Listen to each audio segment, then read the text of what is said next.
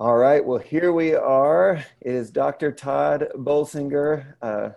Todd, you are known quite well from many of our jewelers. They are now being called affiliates as of this moment, but you've been a big part of helping us get to this point. I'm so excited about us having this conversation today and you pouring into our people. So thank you, welcome. Thank you so much for joining me on this Zoom. It's really a privilege, Brett. Thank you for having me. I'm thrilled to be with you on this historic day for all of you. That's right. Yeah. And I wish you could be here with us in person, but hey, we know how that's going right now. So I hope you and Hmm. your family are doing great in the midst of it. I got to tell you before we dig in, this book right here Yep. has, the story, that I've told people. It's kind of funny because it was Mike Glenn, who is we actually, Tim Horner, our president, always jokes Mike Glenn's the guy that gets paid to pray around here. He's Uh, the head of our prayer services, and he's a big part of First Baptist Church Arlington. And I think it was maybe late last year or early this year, somewhere in there. You did some work with that church. Mike got to meet you, and he came back talking about this book and saying you got to read it. And I was like, Canoeing the Mountains, that is the weirdest title I've ever heard in my life. And why is the guy from prayer services telling me what kind of leadership book I need to be reading? But we did it anyway, and I'm so glad that we did. So I can't wait to dig into some of the principles that you have in this. yeah, well, I'm glad to do so. It's been really fun. I like working with entrepreneurial pastors, and I like working with entrepreneurs that have a cause that is bigger than themselves. So it's a good place to think about that. And when I say it's meant a lot, I mean I've never highlighted a book as much as I have this one. It truly is. I feel like it's the most practical leadership book I've ever read. So anyway, I'll stop fanboying over that for a second, and we can dig into this for everybody else. Yeah, indeed, indeed. Good. Well, tell us a little bit about you. Like, tell us just a little bit about your background, the work you've done, family, but lead us up to what led to doing this work in Canoeing the Mountains. Yeah, so I'm a Presbyterian pastor, right? And for 27 years, I served in basically two congregations. For 10 years on the staff at First Presbyterian Church of Hollywood. My pastor, Lloyd Ogilvie, went on to be the chaplain of the United States Senate, and I was part of the transition team. I was pretty young, and before I knew it, I was helping fill the pulpit when I was 30 years old at this historic church. And a couple of years later, I was asked to become the senior pastor at San Clemente Presbyterian Church, where I served for 17 years, raised my kids. My wife is a marriage and family therapist and an artist and an executive coach. She's the real genius of the family. And I've got a son who is 27 and lives in Seattle, and a daughter who lives in Austin, Texas, and is on the staff of a church doing youth ministry in Austin with her husband. They live there. And after 27 years in the church, I was starting to do more coaching and consulting with leading change in our denomination. Our denomination was one of those large denominations that was in decline. And so there was a lot of conversation about leading change. I ended up leading a national a conversation with our denomination. And after a bit, that led me to go to Fuller Seminary, where I'm now about to start my third different startup venture at the seminary for the last 7 years. And Canoeing the Mountains really came out of my deep love for the church and my deep love for saying there are the things that are most important need to endure, but for them to endure, they need to change. And that's kind of competing values of how our deepest values endure but have to adapt led me into a deep dive into what's called adaptive leadership. And the story of Lewis and Clark became a story that helped me make sense of that for lots of people. And for the past 5 years or so, I've been traveling around the country talking about adaptive leadership in a changing world. Wow. Well, it's really good work. And, I'm having some fun with it here. The title Canoeing the Mountains, again, on the surface, it's like, what in the world does that mean? Out of context, I'm like, oh my goodness. But within context, it's one of the best metaphors I've ever heard. It's like it captures. I've had this conversation, even with our people here. It's like, hey, you're holding the canoe. Yeah. What do we got to do here? So give us just a quick overview. We're going to dig in deeper, but when we talk Canoeing the Mountains, what does that mean? And I'm even curious, how did you even get to like, hey, this is what the title of the book's got to be? Yeah. So the story basically behind it, historical story, is that when Thomas Jefferson purchased the Louisiana Purchase, the point was to find the water route that would connect the Pacific Ocean to the Atlantic Ocean, and this was something that European nations had been working on for 300 years. It was really critically important. If you wanted to be able to have goods and services that could serve people in Europe, and most of the raw materials were in other parts of the world, then the most important thing was creating a supply chain that would not be interrupted. And taking raw material over land is much more difficult than taking it over water. And so that led to, literally nations competing for trying to claim that water route. And it also meant that, like a lot of things, mistakes were made and people were treated badly in some ways and very badly in other ways. But when Jefferson sent Lewis and Clark to find a water route, they were trying to connect the Mississippi River to the Pacific Ocean through the Missouri River. And everybody assumed that if you traveled all the way up the Missouri River, you would connect to the Columbia River on the other side, and then we would have a water route. And if this young little nation that was feeling very fragile because Great Britain was still interested in them, if they could claim that water route, that would be like owning, the internet today. And so they were trying to claim that and grab that. And after 18 months of traveling upstream, these guys who were expert water navigators came to a place between Idaho and Montana called the Lemhi Pass. They took their canoes out of the stream. They believed they were going to have a half a day of carrying their canoes into another stream where they would then get to go downstream. And after going downstream, they would float all the way to the Pacific Ocean. They would declare victory. They would take a selfie and send it back to Thomas Jefferson. They would turn around and they would head home, and they will have discovered the Northwest Passage. And there would be a water route that would be good for their economic survival and thriving as a country. And as you know, the story from history, they walked up the side of the Lemhi Pass, they looked over to find the Columbia River, and what they found was the Rocky Mountains. Now, what's interesting to me about that story, Brett, is that two things. Number one is they'd spent the winter with the Mandan tribe in North Dakota. And they asked the Mandan, who knew this area, is there a river on the other side? We've heard there is. Boats had come from the Pacific Ocean. Yes, there is, but you're going to have to go over mountains. And what they said was, mountains. We're from Virginia. We're really good at mountains. It's a little bit like the very first time I was ever in Texas. I was taken to the Texas Hill Country, right. And I was told, like, we're going to a camp in the Texas Hill Country, and I kept looking, and I couldn't find a hill because the idea of what a hill is in Texas is pretty different than what a hill is in California, where we have the Sierra Nevadas, right? And so in the mental model of these guys was, we can probably drag our canoes over mountains that look like the Shenandoah Mountains. They had no idea that when they said mountains, what they meant was 14,000 foot peaks that would stretch on for 300 miles, and that there would be no water route. They were water guys. They were canoers. And their job was to find a water route, and they've hit mountains. How do you canoe over mountains? And the answer, of course, is you don't. And the other part of the story that's always so interesting to me is if you've ever spent any time in, eastern Colorado, like folks in Texas love Colorado, right? So on a clear day, you know that you can see those Rocky Mountains a long way ahead. Like, they'd seen them for 3 months. 3 months. They were staring them in the face. But Meriwether Lewis writes in his journal, I refuse to believe this will be anything but a safe and comfortable path. Wow. Which reminds us that when the world changes and when our expectations are not met, we tend to go into denial. We tend to assume the past is our guide to the future. We assume that everything in front of us is going to be just like it was behind us. So if you say mountains, they're like the mountains we know. We assume that what is familiar, if we've been experts in the past, we will be successful in the future. And we assume that what we're seeing with our eyes makes sense to us and that we will go into denial when it's dramatic change. And that's been the place that I've spent most of my life trying to work with nonprofits and churches and companies about this rapidly changing world that is really different in the future than it was in the past, and that we really can't be in denial about, or we're going to be in trouble. Wow. I want to dig into that more. I want to ask one quick question too. And you mentioning the Texas Hill Country, I can't help but chuckle. I was born and raised in Kentucky. I've been here since '95, so I'm full Texan now, but I had the same thing. You hear about the the Texas Hill Country, and you're like, I mean, it's beautiful. Don't get me wrong, I like it, Oh, but Hill Country, it's So anyway, gorgeous, but I kept when I saw a sign that said we're heading to the Texas Hill Country, and I kept looking for hills. I thought we have a long drive in front of us. So, that's right.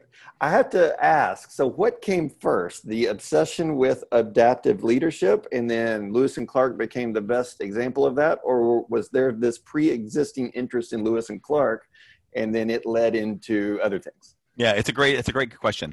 In the work that I was doing in my church, we had gone through 15 years of consecutive growth, and we were doing really well by every measure that people were talking about. We were growing, we doubled in size, we had people who were excited, but there was this internal struggle that was beginning to happen. I realized one day that my most committed people were getting less committed.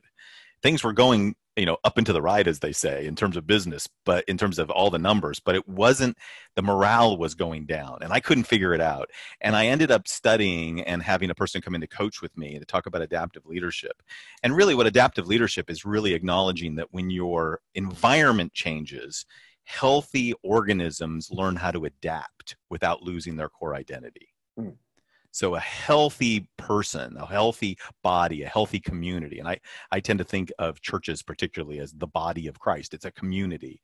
They adapt to their changing environment without losing their core identity. You don't want to lose who you really are. You stop being. So for a company or for a church, that's the mission. So if the mission doesn't change, our reason for being, the reason we get up in the morning, the gift we give into the world, it doesn't change. And if anything, it deepens in time of change. But if you want that to continue in a changing environment, you have to adapt. Well, I had studied this and it really resonated with me because it really made sense. And I was using it and working with a group, and I was trying to explain it. And I'm an old preacher, so I needed an illustration. So I just happened to see a documentary on Lewis and Clark that Ken Burns did, and it totally made sense to me. And I happen to have a little house, vacation house that we use, a cabin in Idaho. And so I love that section of the country anyway. So it became just like a labor of love trying to explain how you explain these concepts of adaptive leadership to people. So that they kind of came together that way.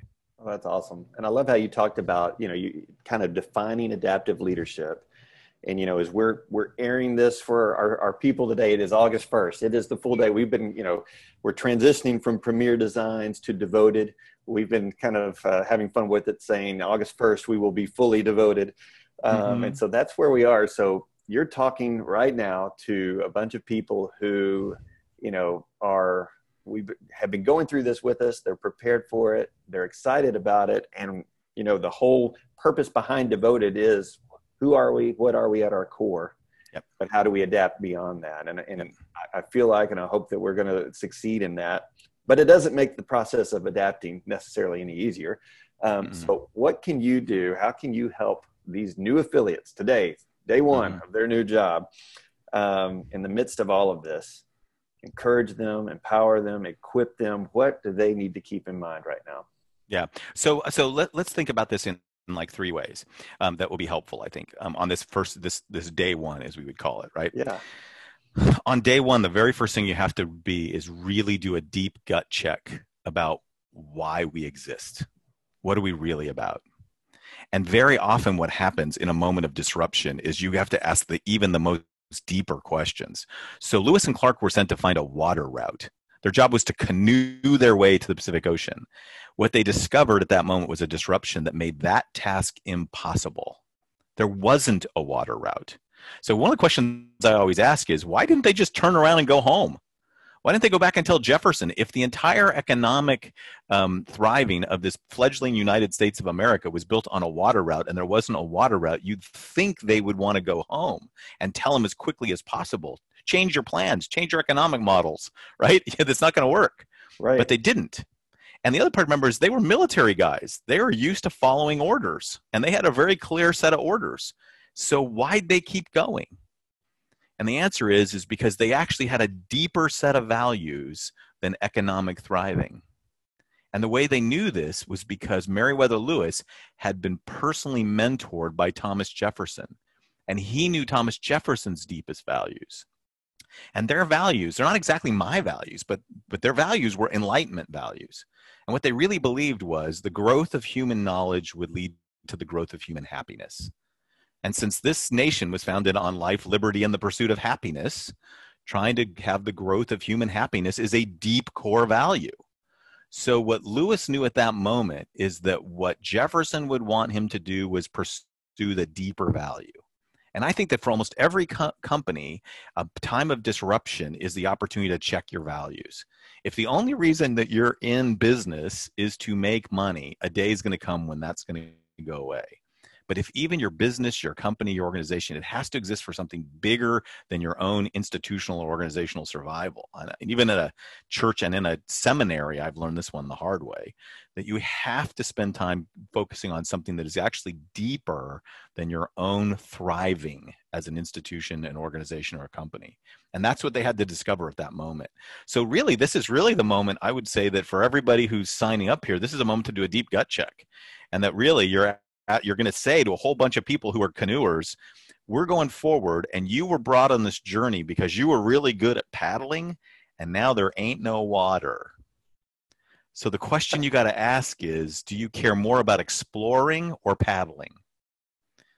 Do you care more about going forward and discovering a new world, or do you care more about shooting rapids and keeping your canoes? And you got to remember, these are folks who all were expert water folks. I can tell you stories about that the Native American folks thought they were better at the rivers than they were. Like, they were so good at this. And they built their own boats out of their own hands. They invented a boat for this trip. And to set all that aside, like literally to drop the canoes and to drop the boats, was huge. And if you came on a trip because you're an expert water person, and all of a sudden we tell you there isn't any water, now what does this mean? It means you've got to change everything about your identity, your understanding, your purpose. And it's a gut check time. So I think this is a good day to do it. This is a place where I'm not a rah-rah person. I think that to get the resilience to move forward, you have to have a clear, grounded purpose. That's the first place to start with. Well, and that's so great, because I would have to assume too, part of it, their confidence must have just plummeted, in their identity, right? Hey, I'm a waterman, but there's no water, Yep. So, and again, I know some that are listening to this right now, they're like, hey, I was amazing at the way we used to do things before.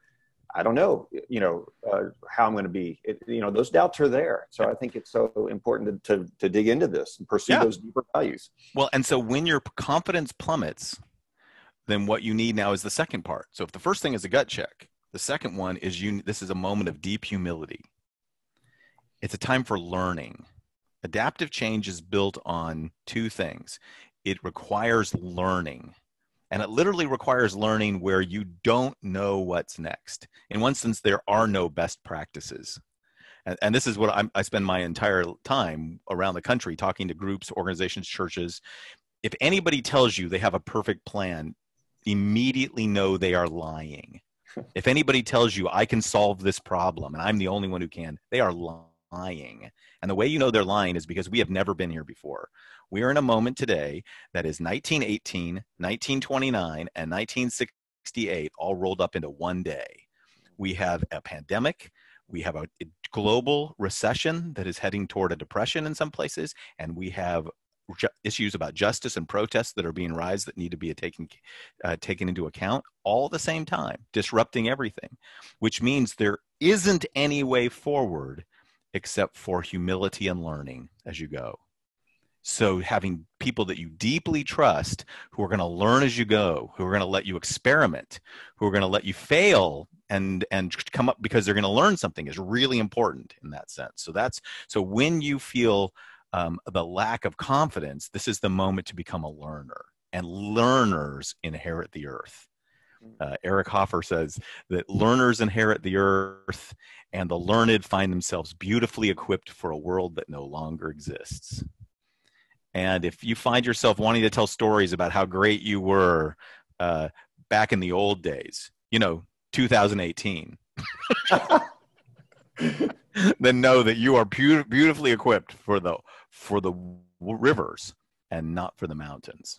So that's the learning as the second one. And I'll just say the third one, and then we can dive in deeper. The third one is adaptive change is always experienced with loss. If you built those canoes with your own hands and you have to drop them, it's painful. If you got to burn them on the wayside because you need to use them for firewood, it's even more painful.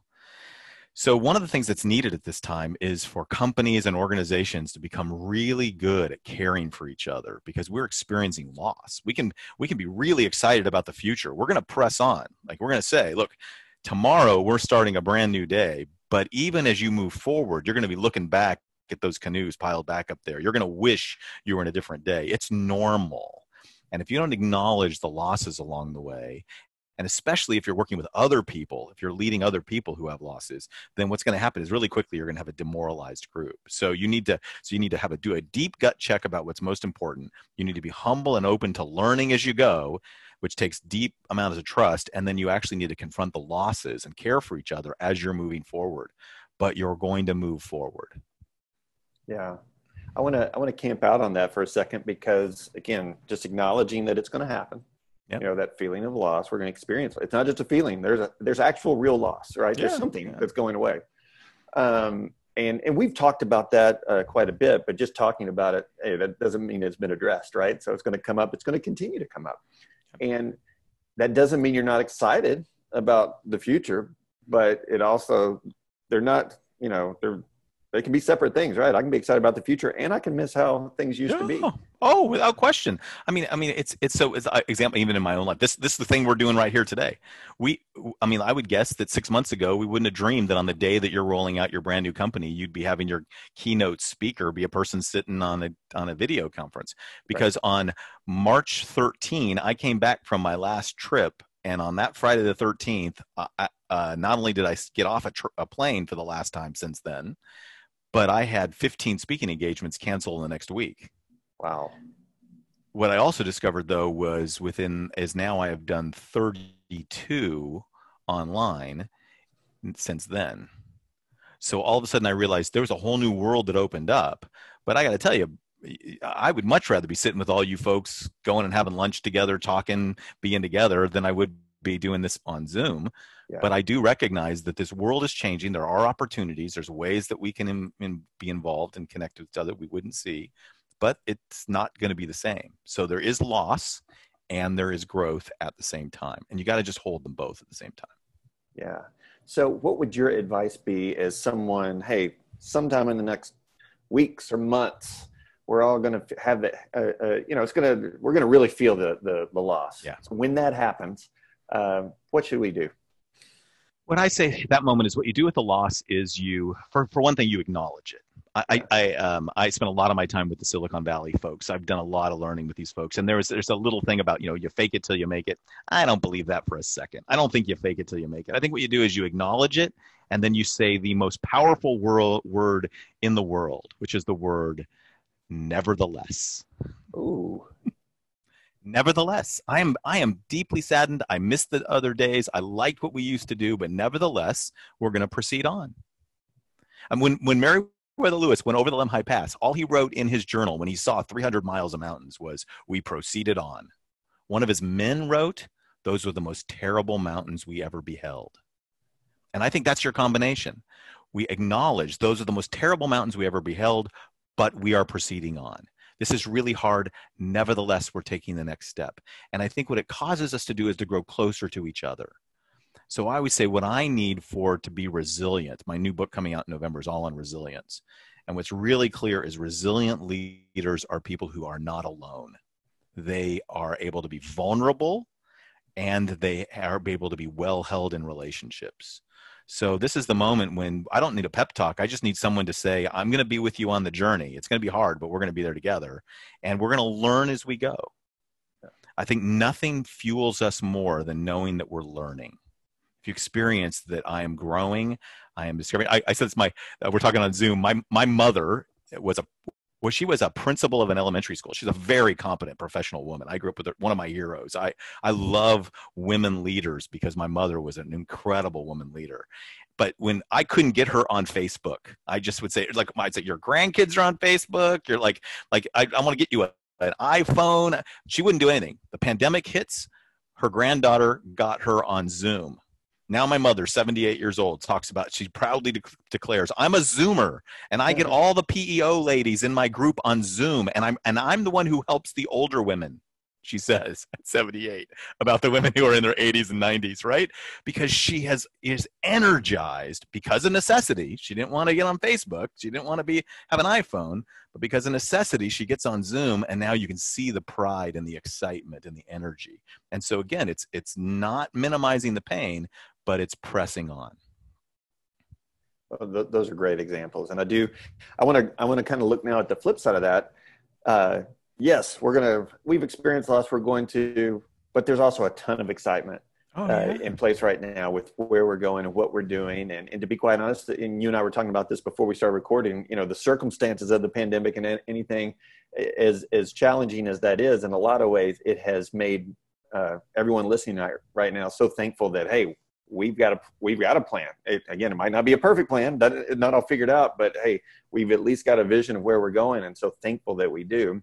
So I'm wondering, as someone's listening to this now and they're like, I am so jazzed, I am just ready to go. But then they might experience some folks that it's not about loss, but it's more about, oh, I don't get it yet, or that's different, or anything like that. So in this case, hey, they're sold, but they're having to help lead someone else. What do they need to keep in mind?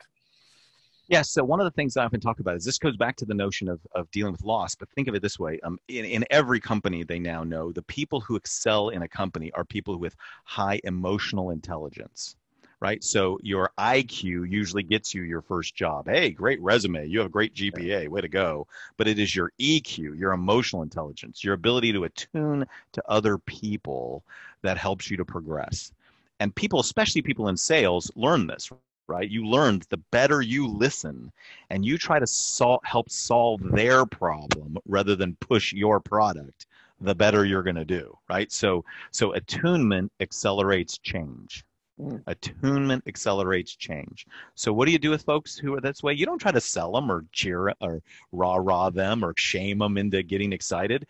Instead, you attune to where they are and you lead them through the process. And attunement and accompaniment are very powerful. We know this from brain science. If I experience that you understand me, what happens in our brains is our brains actually start firing together at the same time. And so we are attuned. I feel like you understand me. We're okay. And when you say, hey, let's take our next step, let's move forward, I go, okay, I'll go with you. You're going to accompany me forward. So attunement and accompaniment are two big words that basically just means get close to people, help listen to them deeply, listen to them and walk them through the process. Yeah, that's great. Yeah.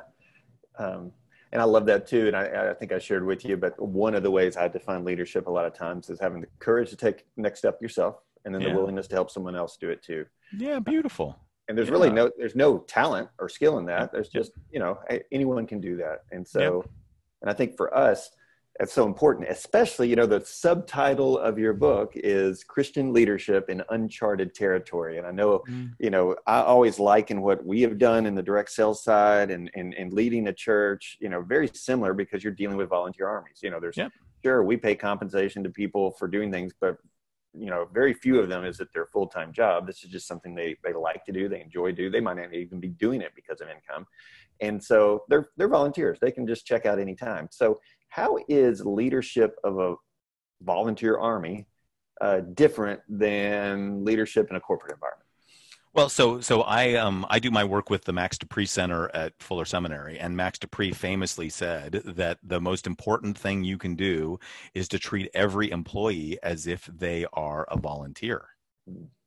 And the reason for that is when a person works for as an employee, then all you control is their time. Do they clock in? Do they clock out? Do they use their time well? You need them to volunteer their heart, their intelligence, their creativity. So really, all of us are dealing with volunteer corps of people, volunteer armies, volunteer workforces.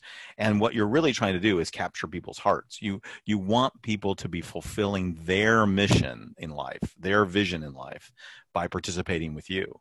And this is, I think, is really important, especially in a day where people have lots of options and where people are thinking more and more and more about what's worth my time and what's worth my energy. The answer is whatever strikes deepest to my own So when I work with the folks on my team, I mean, I've worked in churches my whole life or in a seminary. I can never pay market rate. I can't. There's not a single person that I can save on salary. I mean, if somebody wants to come and poach anybody of my team, they can get it just by getting a bit more money. I have to get their hearts. I got to get them committed to our mission, and I got to have them committed to what we're trying to accomplish in the world. Yeah. Well, that's good. I think it's, let's take the other side of that. So Devoted is a company built on biblical principles. Many of the people listening now profess to be Christians, live their life that way. Is there anything, you talk about Christian leadership, is there anything specifically there that, we need to think about differently or be aware of maybe more than others? Well, I think the most important thing to recognize as Christians is that our calling, our mission is to participate in the Creator God's work to make this world the way it's supposed to be. That means justice for everyone. That means life for everyone. It means life abundant. It means really creating. It's for me, I wake up every morning praying, your kingdom come, your will be done on earth. And whatever little part of your earth that I'm going to inhabit today, whether it's sitting here in my office in Pasadena talking with you, or whether it is talking to my neighbors as I walk my dog, or whether it is being volunteering in my church, wherever on this creation that you've put me to be, my job is to contribute to your mission, God, which is to see that your reign is done, your will is done on earth as it is in heaven. And so for me, everything, including business, is about that. Everything's about that. That's the larger reason. That's why we're in business. That's why we live. That's our vocation as Christians. And there's not a sacred secular divide. We're not about souls going to heaven. We're about the world and life being made new. And that's why we see the imagery I love. I mean, I'm an old preacher, so you can stop me anytime. But when you get to Revelation, what you see is the world made new, tears wiped away, justice being done, life being given. It is a wedding feast. I mean, one of the very last things we did before the shutdown was we did my daughter's wedding in Austin, Texas. That wedding feast I have feasted on for the last 6 months because the memories of it. And that picture of a day of deep celebration, of unity, of love, of family, that's what the world is supposed to be. And whatever we do, whenever our work is, it is to contribute to that. Wow. One of the quotes from your book, one of the many things I highlighted in the book was, has to do with this, because I think sometimes I bet there's tons of people right now that are saying, yes, amen, brother. That's awesome. I totally agree. But there's something even inside of me that says, if I'm going to stick to God's way, that means I need to hold on to things that have been done before, right? Because it's from the beginning. But one of your quotes, and I love it, says, we are called to adapt in a changing world because we are called to reach a changing world. So again, it just brings to light even more on, when the mission's clear, then we adapt, right? Yep. Even at the spiritual level. Yeah. So, and we see this all over the place, right? We see this even in the scriptures. So so I'll give you just a quick little example. I work in education. So what has gotten totally disrupted in the last few weeks? Education. Classrooms. So the question you got to ask is, are we committed to classrooms or are we committed to education? What happens if we can't go back to school? What happens if there's not going to be classrooms where people can gather safely in the fall? Does that mean we stop educating? No, we figure out how to do it. And I think Paul's a good example. I do a lot of online education, and I've often asked people have said to me, well, of course you can educate people, but you really can't disciple them or form them or spiritually form them at a distance. I said, well, if only we had a biblical example of people being formed in Christ over distance using technology. Wouldn't that be great? And they go, yeah, that's kind of silly. Well, what do you call a Paul's letter being taken over distance by a Timothy while Paul was sheltering in place in a Roman prison? Yeah. So the letter became a new technology for discipleship. What do we have today? We have the internet. We have relationships. With the world we're going to live in is going to be high tech and high touch. And in the touch means connection of people, even if it doesn't mean physically being together. It's going to be about high trust. I said everything is going to be high tech, high touch, high trust. And if you can create organizations and businesses that have those things done well, well, then you're going to keep going forward. It's funny you say that. Even in our world, the last few months during the pandemic, we've had people who, again, you can imagine when you are relying on home shows and no one's leaving the house, that's difficult. And yet we have had so many who have actually, the retail that they've done in April, May, June has been more. Why? Because they took hold of what we're doing now. They said, I'm going to find a way.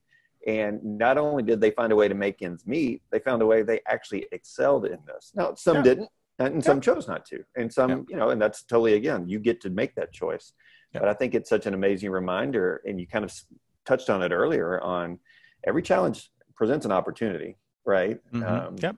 And so and one thing to think about is the home show itself was a radical innovation at the time. You don't have to have a store. You don't have to have a company. You don't have to have the Sears catalog. Like, what do you do? Well, here's a way. We'll use our relationships and we'll serve the people around us in our relationships. Great. So if we focus on relationships and we focus on actually serving people rather than, pushing things on people, and we actually get to listen to their pain points and try to serve them, and we do so with a greater vision, then, okay, what will be the next version? I don't know what it'll be. But it'll be an adaptation. Right. That's wonderful. Well, I tell you what, there's one other thing. There's something you cite often in the book, the quote of today's problems are from yesterday's solutions, which is great. And I know, deeper in the book, you say this: not only do we default to our training, but we also run home to mama too. That is, in times of stress or change, if we do not deliberately and consciously pay attention to what we're doing, we will default and run to what is known, familiar, and embedded within the organizational life. This is normal coping. This just happens. So, in the midst of the excitement of what we're going through now, in the midst of that, we're a startup company with a 35-year history. And so the default is that we have to be aware of is we're going to keep being tempted to go back to what we've done and what we've known. How can we move past that? Yeah. So you're a startup company with a 35-year history. I'm a startup person in an 1,100-year-old company history, right? That's what seminary education is. It came out of monasteries, right? So seminary education came out of monasteries. So if my job is to help form Christian leaders to be able to go serve in churches, these are people, there was a way of doing it that came out of the monastery. Now that for 1,100 years, that meant there was a model that we're all familiar with. Somebody becomes a doctor of education, a PhD, who is the expert who teaches. What do you do today when most people are saying, I don't have the money or time or interest in moving my family, taking on debt, and going to a campus that feels like a monastery? I need to be educated where I am already serving, right? That disruption is huge. Here's the part going back to your familiar. Whenever you're doing something familiar, your anxiety goes down because it feels like you're at home, right? Family and familiar are the same root word. So whenever I'm anxious, what I want to do is go back to what's familiar. What you have to do at that moment instead is surround yourself with people who will together say, we are going to go forward. What's familiar is this group of people. We are going to discover this together so that we're going to become more and more comfortable with each other as we're experimenting and learning and moving into the future. But know that your anxiety is going to want to push you back. And what you actually need is to hold each other in that uncertainty and move forward. Yeah. Well, the beauty is the way that we do business around here is people coming together like that is so critical and important, and they're good at it. Our people are so good at that. So I just want to encourage everyone to continue doing it, right? Yeah. Continue to do that. Okay. Well, we're going to wrap this up, as much as I hate to do it, but I want to give you the opportunity as we go through it. And there's, I've heard some people who do podcasts, they really cover themselves. There's one I listen to in particular. His last question is always, is there anything I didn't ask you that I should have, which is like the ultimate lack of accountability there. But as we think about, we're sitting here as a group, we're excited, we're facing the mountain. We've decided, hey, we're willing, even though our expertise is in water, we're willing to take on the mountains because we believe in the cause, we believe in the mission, we want to see it through. We recognize, it can be difficult and it's uncharted. None of us have been there before, but we're going to do it anyway. What's a rallying cry, and what are some even practical reminders that will resonate with us for weeks and months and years to come that you can kind of leave us with today? I think the most important thing that I learned in my own process over the last 5 years, talking about this everywhere I went, is there is a deep temptation to default to my own survival. So very, very often when companies do pivots, it's because we got to survive as a company. That's good. It means you're acknowledging that the world is changing. But the thing I want you to remember is nobody out there cares whether you survive. All they care about is that you care about them. I remember I was sitting in a boardroom in Silicon Valley with a bunch of some people from tech companies that you all know, and I was pitching them on a pivot we were making at the seminary in order to serve more and more people in Christian leadership. When I finished my pitch, a guy looked at me and said, "You just told us why this would be good for the seminary. Tell me why this would be good for anybody out there in the world." Nobody cares if your seminary survives. They care if your seminary cares about them. And my advice would be, no matter what you do moving forward, make your emphasis on how you serve and care for the people around you, make their life better, and you'll always have some way to continue to move forward as a company. Wow. Well, Dr. Bolsinger, this has been wonderful. I'm so grateful for you being a part of this. And again, your work has had a profound impact on us getting to this point, and I'm convinced after our conversation today that it will continue to have an impact on what we do and on all of our lives, whether it's part of Devoted or not, just in our personal lives as well. So I so appreciate you being with us today. Yeah, my pleasure.